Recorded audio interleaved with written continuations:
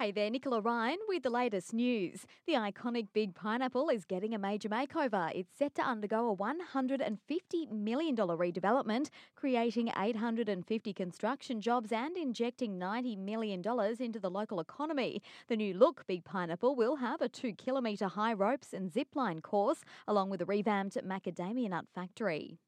Police acted on info received through Crime Stoppers when they attended a home at Caloundra West at the weekend. They took a 56-year-old man into custody and charged him with 2 counts of armed robbery. It'll be alleged the man used a knife to threaten staff at a Nambour and Caloundra pharmacy last month before stealing medication. He's due to appear in Maroochydore Magistrates Court. A former Sunshine Coast police officer has been jailed for tax fraud. The 48-year-old was sentenced to 2.5 years but will be released after serving 4 months. Well, it's shocking how much rubbish ends up on the beach. Close to 700 volunteers took part in the weekend's Turtle Care Beach clean-up event, stretching from Caloundra to Coolum. Afterwards, the collected rubbish was taken to Bedina to be weighed.